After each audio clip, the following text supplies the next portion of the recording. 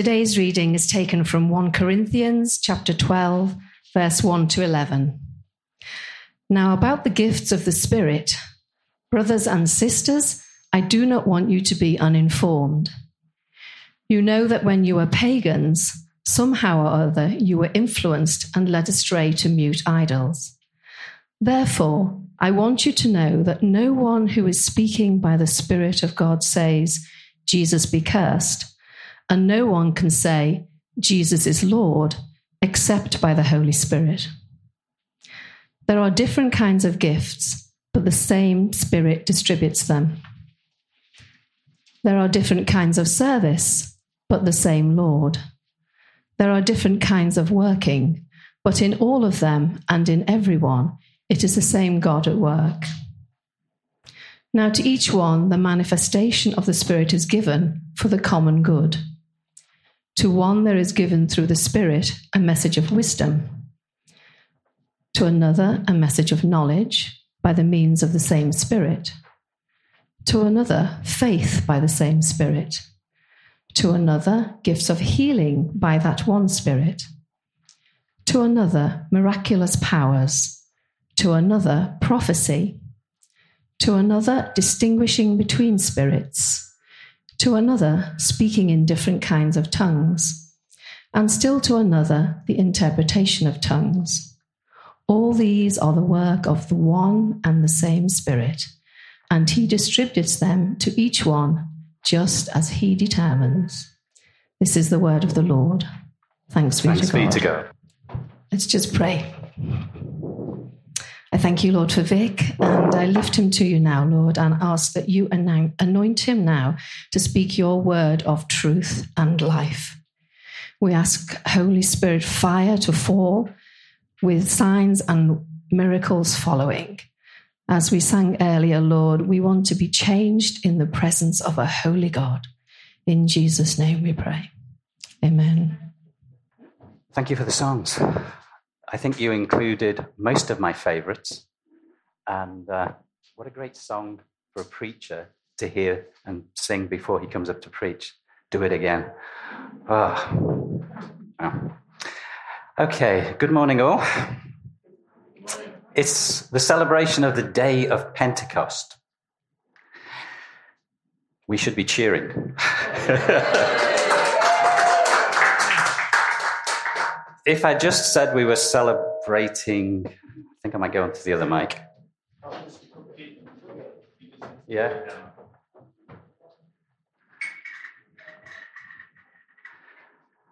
Okay, if we were celebrating the fact that my football team won the Champions League, they did, by the way, we would be kind of cheering, wouldn't we? Some people would be almost ecstatic. Yeah, it's the day of Pentecost. What are we celebrating, guys? I think for some people, I want to just hit Pentecost before I get onto the scripture, because I think it's so vitally important. This scripture comes out of Pentecost. The day of Pentecost is the day the gift was given. The gift above all gifts. The day of Pentecost was promised in advance, and it was the day the Spirit was poured out on all flesh. Who's flesh in here? Okay, that means all of us. From that day onwards, the Holy Spirit was available to and resting in every single one of us. Don't believe the naysayers who tell you that it only came to 12 people. It's a load of nonsense. There were 120 in the room at the time, we believe. The flames of fire, the wind, all that kind of stuff. It wasn't for 12. It was for the 120 plus. The crowds outside heard their own languages given by the 120, who were mostly Galileans and Judeans. How do you think they heard? The Holy Spirit was given, not just to the 120, but to all flesh. Joel predicted it, Jesus promised it, and it happened. It was not for one generation only. It was not for a group of special people. It was for all people, for all time, till the end of the age. And if anybody tries to tell you otherwise, tell them to show you where it is in the Bible, because I can promise you it isn't in there. Jesus himself made the promise to you that the Spirit would dwell in you. He said, the Father, the Holy Spirit, and I would come to dwell in you. Do you think he would have said that and said, yeah, but after the first generation's gone, I'm going to take the Spirit away from you? Does that sound like the God you know? It's not the God I know, and I don't see it in Scripture. Jesus did not say that. It was promised that the Spirit would be poured out to all flesh for this age. That's the age that we're living in, guys. It only changes when Jesus returns. Paul mentions that some of the gifts, I think Janita will be preaching on this next week, some of the gifts will cease. The one that won't cease is love. The gifts were given, the gift was given, the Holy Spirit was given to us all when Jesus went to heaven. This is just my theory, but I think there's a lot more biblical evidence to this than the cessationists will give you. The Holy Spirit is dwelling amongst us while Jesus is in heaven. When will he not dwell in us? If at all, when Jesus returns. I think when Paul said that the gifts would fade out apart from love, he was talking of when Jesus returns. Do we need those gifts when Jesus isn't here? Yes. Will we need those gifts when Jesus returns? Possibly not. So in my personal view, and I'm willing to take up anybody biblically on this, those gifts are here until Jesus returns. And they're for all of us. I'm going to take a look at those gifts, but I want you to know that the Holy Spirit dwells within you, whether you know it or not. And I'm not just talking about the church, guys. Jesus did not say the church is going to receive the Holy Spirit. He didn't say you 12 are going to receive the Holy Spirit. He said all flesh. Now, to me, that's believer and non-believer. You may have a problem with that. But show me in the Bible where it says anything different. The Holy Spirit is given to all flesh. My personal belief is that as believers, we become aware of that Spirit and we allow the Spirit to work within us. We operationalize the Spirit. Horrible word. We activate the Spirit within us. Non-believers, for the most part, don't do that because they're not aware that the Spirit is there. The Spirit, in effect, is dormant within them. But God doesn't just love the church.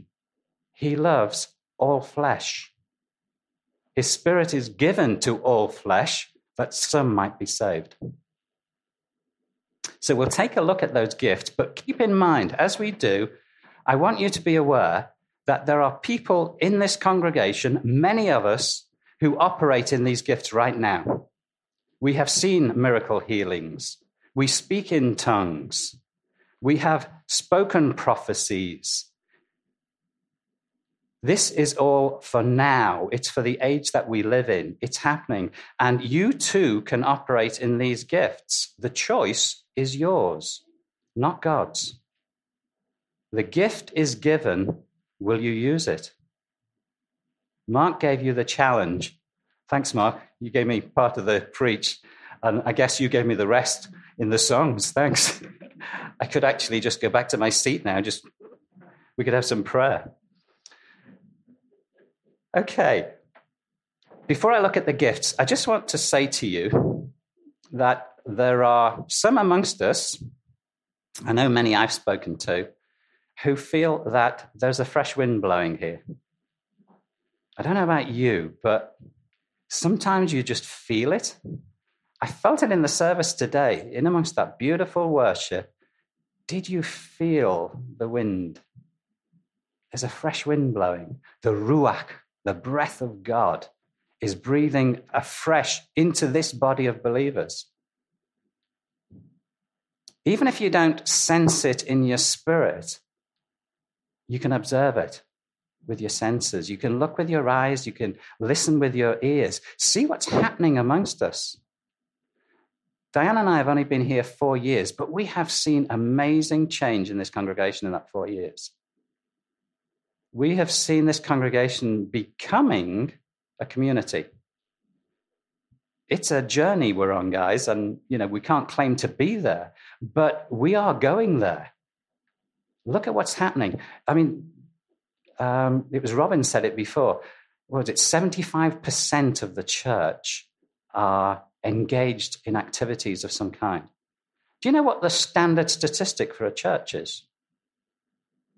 Less than 10% of its members active.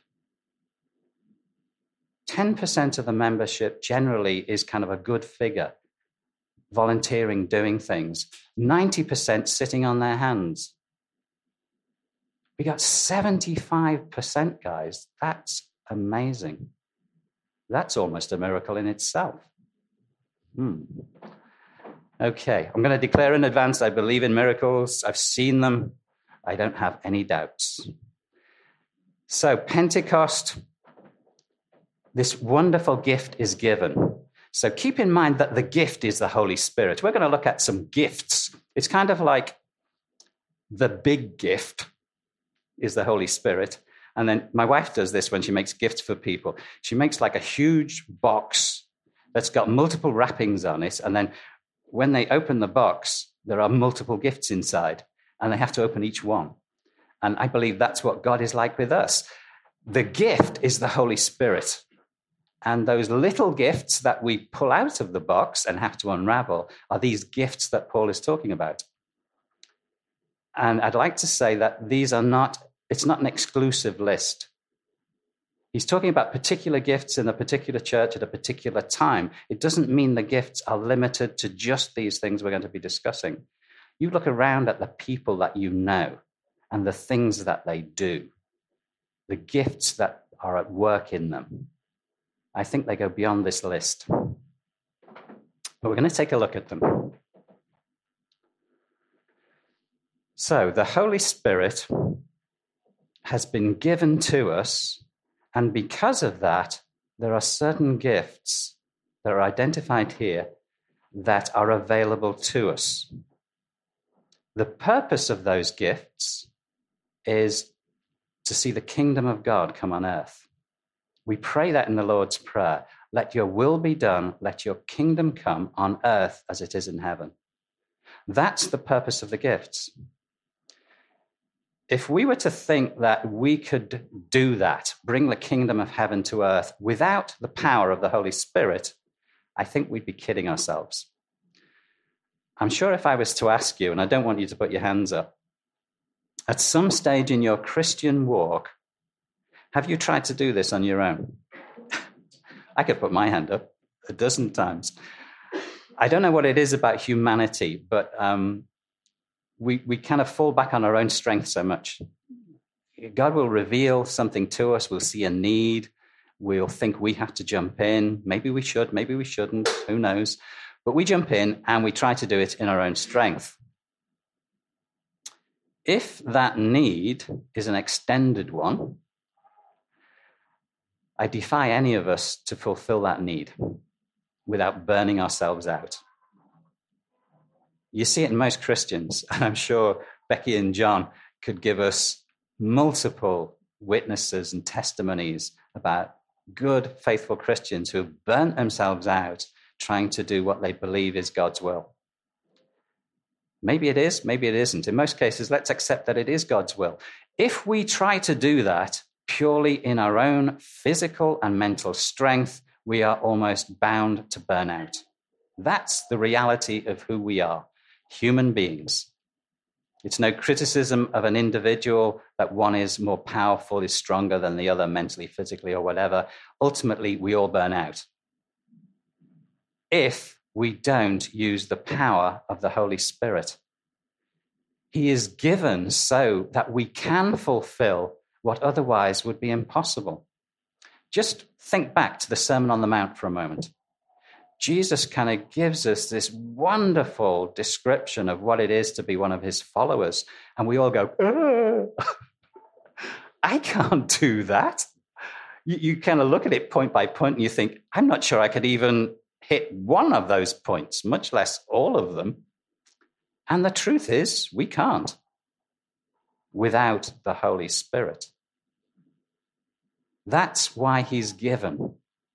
He's given to give us the power of transformation and the power to do the things of heaven, the things of God, here on the earth now. So to try and do these things without him is kind of courageous, maybe a little bit foolish. And I'm sure Daddy doesn't look down and say, you stupid idiot. I'm sure it's more like, oh, you poor thing. I've given you this beautiful tool that will allow you to do it, and you're trying to do it with your bare hands. I'm sure many of us will find that when we get to heaven. We get a big hug off Jesus, and he'll say, so why did you try to do that alone? I gave you the Holy Spirit. And we're just going to have to confess, aren't we? Sorry, got it wrong again. But we're in good company. Simon Peter. I love Simon Peter. He's my companion. I do things like him, wrong all the time. Okay, so let's take a look at these gifts. And then when we've looked at them, I want us to do what Mark said. I want us to think about the availability of these gifts. I'm going to pray, and I want you to try to be aware of the gifts that you've been given. God has scattered these gifts amongst us. So you won't have all of the gifts. I won't have all of the gifts. Thankfully, none of us have all of the gifts. And there's a purpose behind that. God wants us to work together as the body of Christ. And I'm sure that's why he scatters them amongst us, because if we don't work together, it doesn't work. And I'll give you some examples a little later. Okay, so let's take a look at these gifts. Excuse my broken glasses. I'm working on a farm at the moment. This is what happens when you work on a farm. I broke these glasses and I thought, that's okay. I've got my reading glasses. And they fell out of my pocket on the farm in crops that are this high.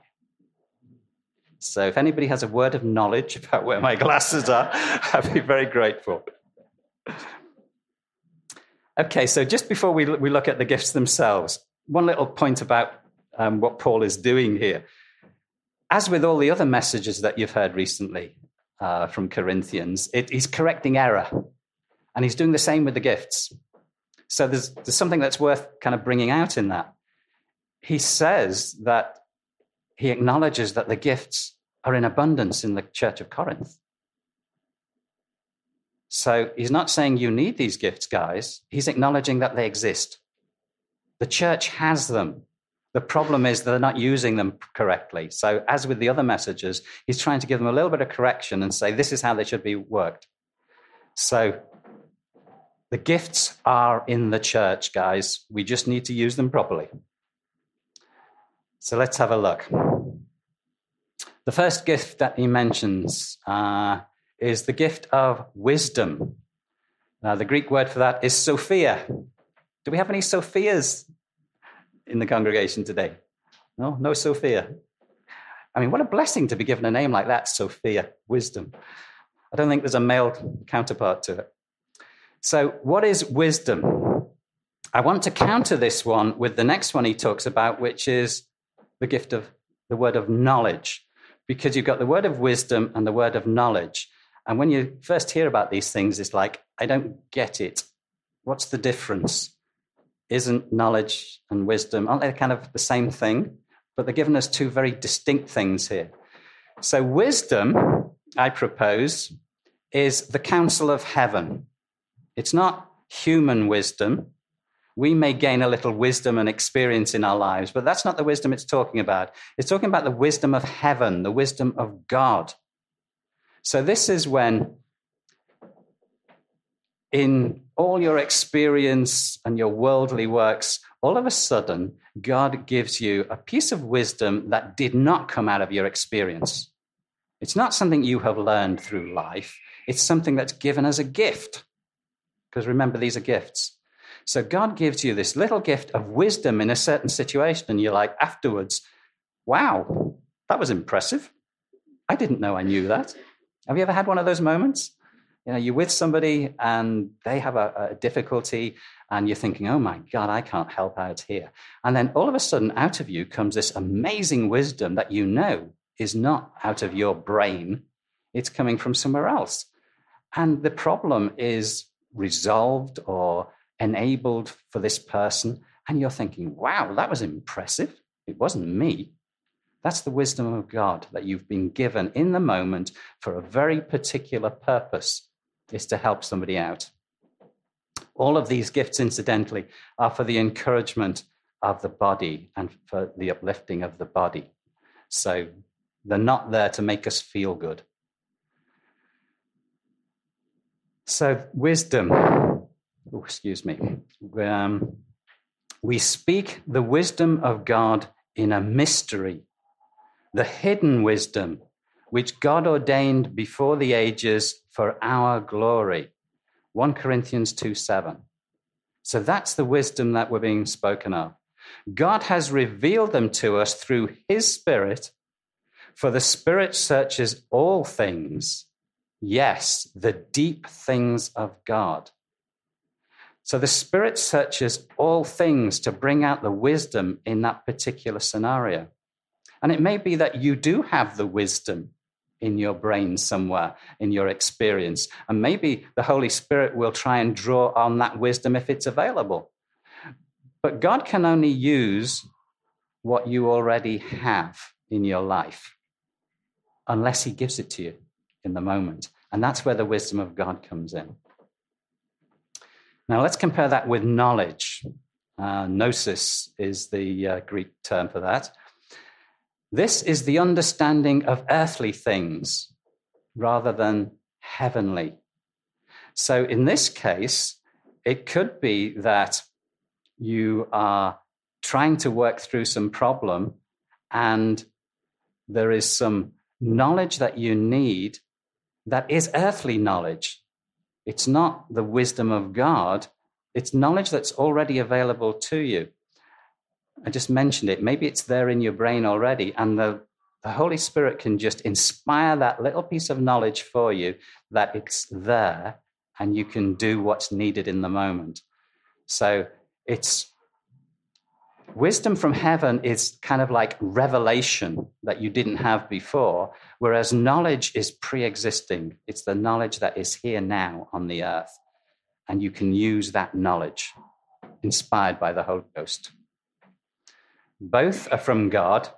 One imparts revelation, the other understanding. The next one that's mentioned is faith. We all know what faith is, but this is the gift of faith. The gift that you need to believe in what you're being called to do. Sometimes God gives us something to do and we think, hey, that's impossible. I can't do that. I think maybe James and Renata are probably feeling that about now. I know Diane and I are, and I'm sure there are more amongst us, where God gives us a vision to complete a work, and you're thinking, whoa, I can't do that. I don't have the funds. I don't have the resources. I don't have the abilities, because the things I need to do are way beyond my personal experience. But in order to complete them, we need the gift of faith. We already have faith in God, faith in the blood of Christ, faith in the fact that the Holy Spirit has been given, but we're presented with a task that is beyond our ability to do. If God wants us to complete that task, then he needs to give us that gift of faith that says, come on, you can believe for this, because it's not down to you, it's down to me. I'm the one who will complete this. You're just partnering with me in it. That's the gift of faith we need to overcome in these huge, apparent huge projects that God gives us. if we think of those projects actually in terms of God and what he's doing globally, we can see that they shrink in size and the giants become like locusts. Okay, the next one is healings. So these are miraculous, supernatural healings. We're not talking about the normal healing given by a doctor or a nurse through medicine. And I'm not saying that God can't use those things. I'm sure he does all the time. But this is supernatural healing. This is where somebody is given that amazing gift of faith to say, this person is not going to die. This person is going to live and prosper because God has told me so. And they can declare it out over somebody, and that person lives, and you think, wow. And it's not in the hands of the person who proclaimed the healing. I have a cousin in Ireland who I prayed for, and she was healed. And she came out with all this superstitious stuff about, me having healing hands and nonsense. It wasn't me who healed her. It was God who healed her. I just proclaimed the healing that he had declared. And I think it's important for us to realize that when you see miracles happening, we don't look at the person who's doing it apparently on the earth. That's not the origin of the miracle. It's not the origin of the healing. That's with God. It's the faith of somebody to proclaim what they're hearing from God. So healings are one of the miracles. The other one, Paul then goes on to talk about gifts of miracles. So he's dealt with healings. They're miraculous, but he's now talking about other kinds of miracles. And the kinds of miracles he's talking about are things like dealing with demons, delivering somebody from demons, raising somebody from the dead. All the kind of things that you saw or read about Jesus doing are things that you and I can do. Do you believe that? Good, because he said it. He said, all the things I have done, you will do and more. So we are not limited by saying, Jesus can do that, but little old me can't. That might sound like humility, but that's a lack of faith. That's a lack of trust in God. Because he has told you, you will do all of these things and more.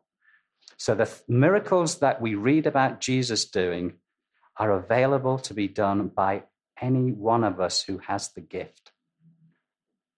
That gift is available through the Holy Spirit, and I am convinced that that gift is here in abundance in this congregation.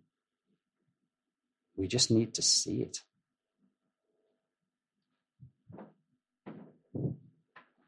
The next one he deals with is prophecy. And in the church, this is often dismissed as teaching. Sorry, guys, I don't believe that. Prophecy is prophecy. If he was going to say it's teaching, he'd have said teaching. I believe the cessationists who try to demystify God and take the miraculous out of what we believe, I think that's lack of faith. I think they're not believing what's written in the Bible. If it had meant to be teaching, it would have been written as teaching. It's not, it's prophecy. Prophecy is proclaiming forth what God is saying. Now, you can claim that I've studied this passage and that I'm now teaching it to you, so I'm proclaiming God's word. Yes, in a limited way. I don't believe that's prophetic at all.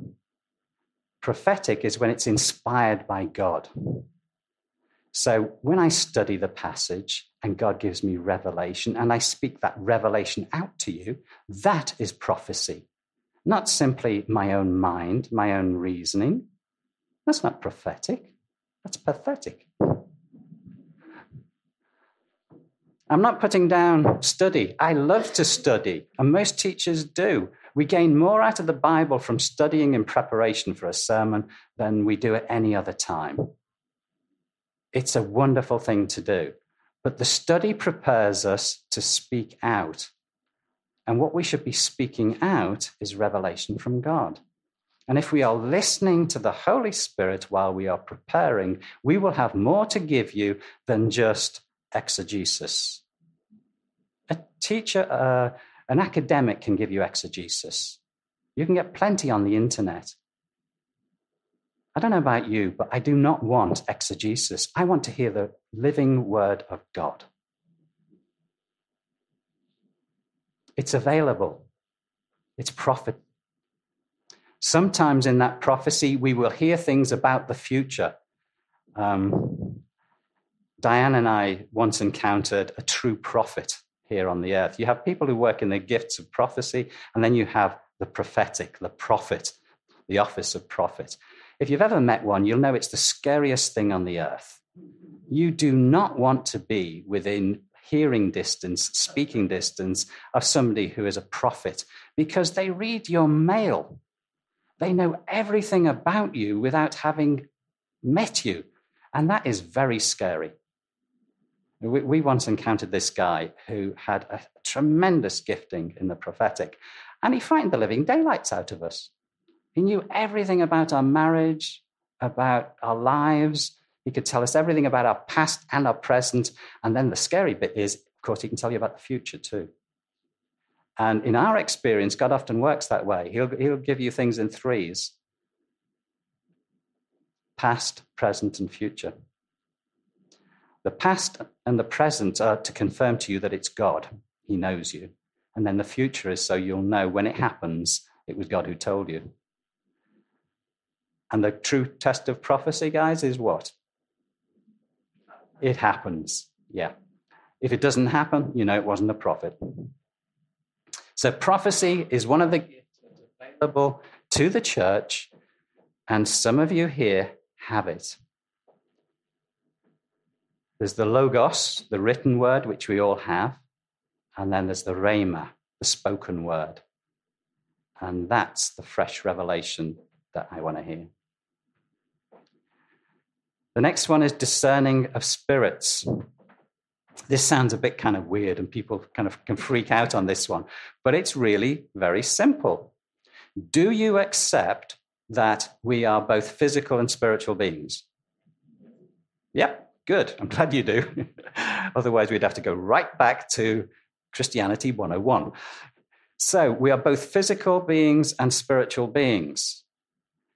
So the discerning of spirits is about knowing that spirit that is speaking, that is operating at the time. And that spirit could be either the human spirit, the fleshly spirit. It could be the Spirit of God, or it could be a demonic spirit. So they're the kind of three areas of spirituality that might be at work in any spoken word in any person at any time. So this gift of discerning, which is vital to the church, is to know that when somebody is speaking, is this just his own thinking? Is this man's spirit? Is this truly the Spirit of God that's at work?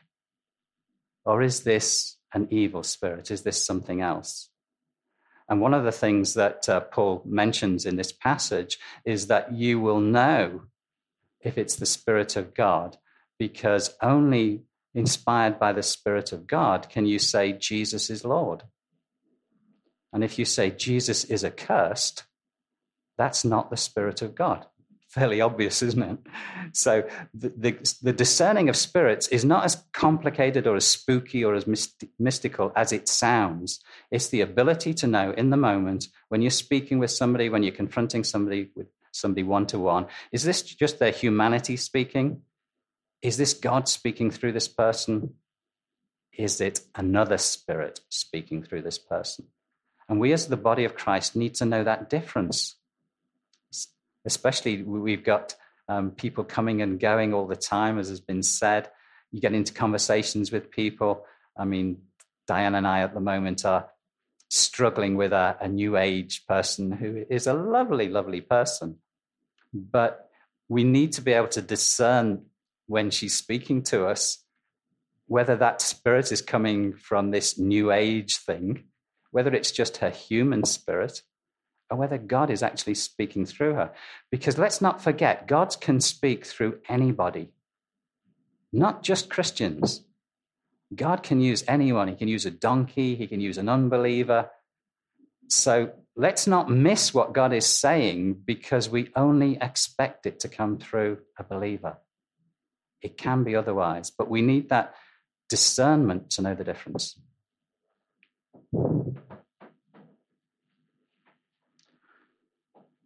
Different kinds of tongues, and then the interpretation of tongues. There's a whole variety of things going on here.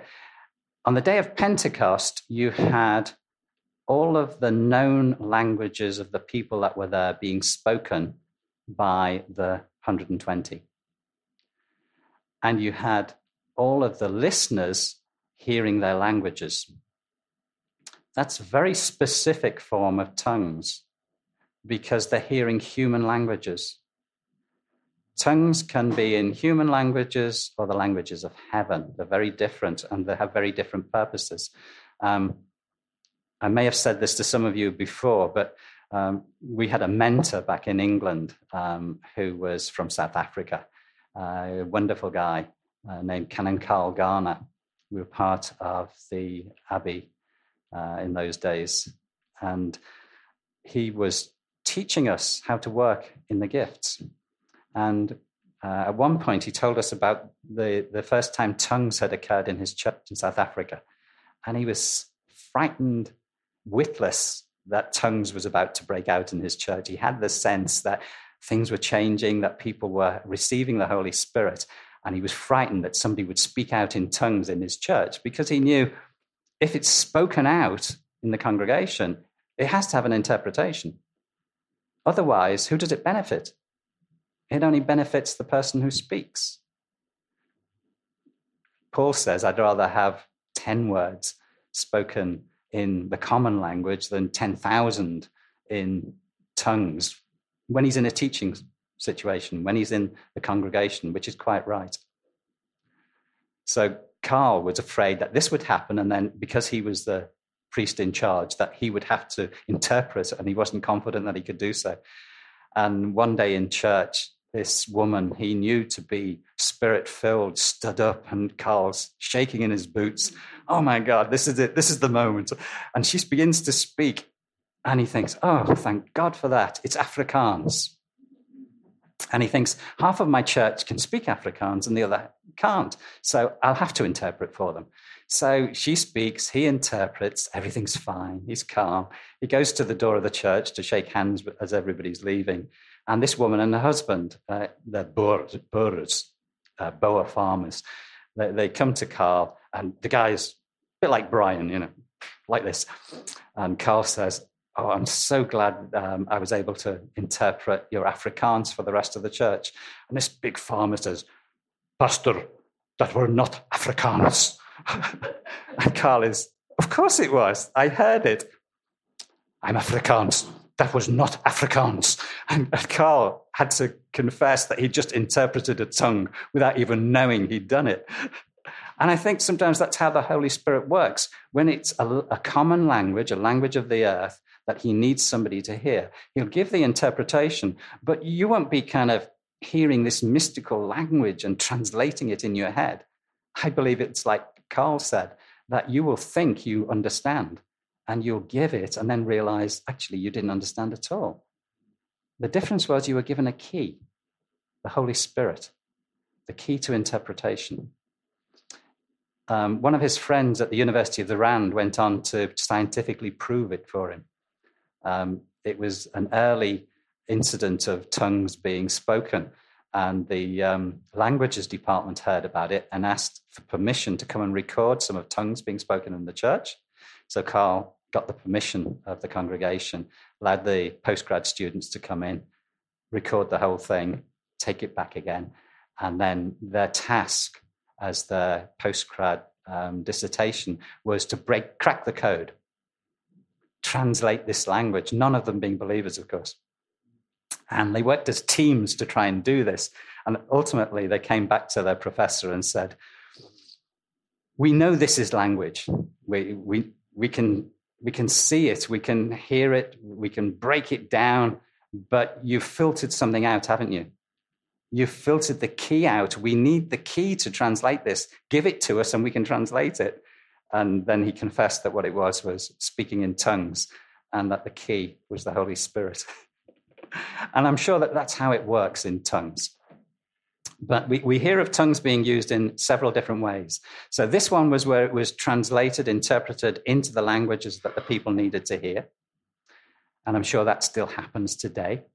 It's not so common, but there are incidents where people will give a tongue, have a translation, and then you'll get somebody from China or wherever come up and say, that was in my language. That's astonishing when it happens. But tongues is also sometimes given just for your own edification. I got the gift of tongues many years ago. I had an intellectual problem with tongues. People were speaking in tongues around me. My wife had the gift of tongues and I didn't. And I was like, it's useless. I mean, what's the point of the gift? I can see the gift of miracles and healings and this kind of stuff. It does stuff for people. It helps them. What does tongues do? Dismissive. And somebody prayed for me. A group of people prayed for me one time. And I got this one repeating word, and I dismissed it as being nonsense, absolute nonsense. The word that was being repeated was koram, koram, koram, koram, koram, koram, koram, koram. Doesn't mean a thing. At the time, I had a Christian radio show in the UK, and I used to go into the local Christian music store regularly to check if there's new music so I could play it on my show. And I went into the music store knowing that it was before there were any new deliveries, which is kind of stupid. I knew when the deliveries came, and there wouldn't have been any new deliveries. So why did I go in? No idea. Opened the door, and the young guy who was the manager of the store was the far end of the store, and he said, "Hey, Vic, look, we got a new album in." And it said, Coram Deo. For those who don't know the meaning, it's in the presence of God. It's like God saying, I'm going to blow your academia out of your head here. Coram Deo. And from that moment on, I could speak in tongues. The mental problem was pushed out of the way by God's glory. So what I found, incidentally, this useless gift that I thought of, was that I could pray for hours. I don't know about you, praying in my own language, after an hour or two, I've had it. I've given up. What more is there to say? I can't think of anything else to say. If I switch into tongues, I'm praying out something that I don't have any real understanding of. But what happens is, in my spirit, I'm suddenly inspired to start praying more. And I'll pray about a topic that I hadn't thought about because it came up in tongues. And then I'll pray it in English, and then I'll carry on in tongues, and that'll inspire me to pray something else. And you can pray for hour after hour after hour. And that's how you are edified. It's a prayer language. It's wonderful. It's also a worship language. One of the most wonderful worship experiences I ever had was in St. Albans Abbey on Pentecost Sunday. The Abbey was filled with about 3,000, I think. Believers, mostly spirit-filled. It was Church of England, so it was all these robes and choirs and all that kind of stuff. And in the midst of all of this, the Holy Spirit started to conduct worship, completely separate from what was going on the platform. And you had this awesome wave of singing that began at the back of the Abbey and crescendoed at the front, and it was like it bounced off the platform and it went back again all the way, and it did this several times, and it was this magnificent, almost angelic singing that was going on, and those on the platform were wise enough to just allow it to continue. It was wonderful, and it had effects. Somebody who was in dire circumstances way in back of the Abbey was delivered from those circumstances shortly afterwards. So it wasn't just for our pleasure that it occurred, but in that we were edified and somebody was saved. So tongues are a great thing, and I repent of ever saying that it was a useless gift. I want to give you some examples of the gifts in action, and I could think of myriad witnesses and testimonies that we've had in our own personal lives. But what I've tried to do is just to wrap them all up into one for you. So all of these things that I'm weaving into this thread actually happened, but not all at the same time. But it's just an example of how the gifts work. So a word of wisdom was given. And this word of wisdom was the revealed plan for an individual that required somebody to be in a certain place at a particular time. And some of you may have experienced this. So that was the word of wisdom. I want you to be here at this time, in this place, to meet with somebody. The person with the faith to go, and that was the next thing, was the gift of faith had to be operated, was able to, or was willing to go to this place, which was a long journey, to meet a total stranger that they didn't even know who it was going to be. When that total stranger turned up, then a word of knowledge was given. And that word of knowledge was an insight into the stranger's life. As a result of that, a word of prophecy was given, which was there to deliver that person from a set of circumstances in their life. And the discerning of spirits was there to help the Christian to realize what was preventing the salvation of this person. And it was the discerning of spirits that showed the obstacle. That resulted in a prayer for healing, and the person was delivered and became a Christian. Now, that is not just one person at work. That's the gift at work in a number of people in order for that to happen. And it happens frequently. Those gifts are at work amongst people who are willing to use them. I'll give you one more example and then I'll close. I was the associate pastor for a while in a church in the UK. And before I became pastor, I was just a teacher in the place. And if you'd asked me, that was my calling, to be a teacher. And then a wolf was set free amongst the sheep. I won't go into the details, but in doing that, something arose in me that would not let it happen. And because the senior pastor was not able to do anything, I stepped up to protect the flock from the wolf. In that moment, I was given the pastoral gift. I was not a pastor up until that point. I then helped to pastor that church for years. And if anybody wants to talk about it later, happy to do so. Diane will be the witness for you. But just to conclude, these gifts are given for the encouragement and the edification of the body. We all have them, and we need to activate those gifts. Now, I've heard preachers pray prayers of activation. I don't believe that's actually valid. Bless their hearts. I'm sure they do. But it's down to us to activate a gift. The gift is given by the Holy Spirit. Activation means using it. So, you've got the gift, you can sit on it, you can do nothing with it. That sounds to me like somebody in the parable of the talents who didn't do anything with what he was given. But if we choose to use the gift, it becomes active. It's us that makes the choice. So I just want to pray a quick prayer that invites the Holy Spirit to fill us all afresh with that specific purpose, as in Pentecost, that the gifts would be activated in us, not by him, but by us. We need to be aware of the gift that we have. We need to be aware of the gift that others have around us so that we can work in those gifts. And I think this is the challenge that maybe Mark gave us before. Over the coming days, weeks, months, years, we need to identify the gifts in ourselves and the gifts in each other so we can work together as one body. That's the purpose of the church. So that will be my prayer. So as I pray, would you just receive what the Holy Spirit is revealing in you about your own gifting, and then pledge yourself to use that gift for the body of Christ.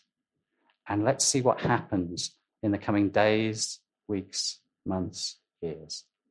So, Father, I thank you that on this day, 2,000 years ago, you released the Holy Spirit as you had promised, and you gifted your people with the Holy Spirit.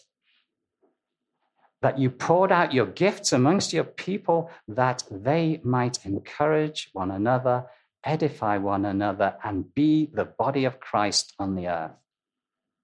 I pray for us as a church, as a congregation, that you would release us, you would help us to activate those gifts within us, that we might glorify you, Father, Son, and Holy Spirit.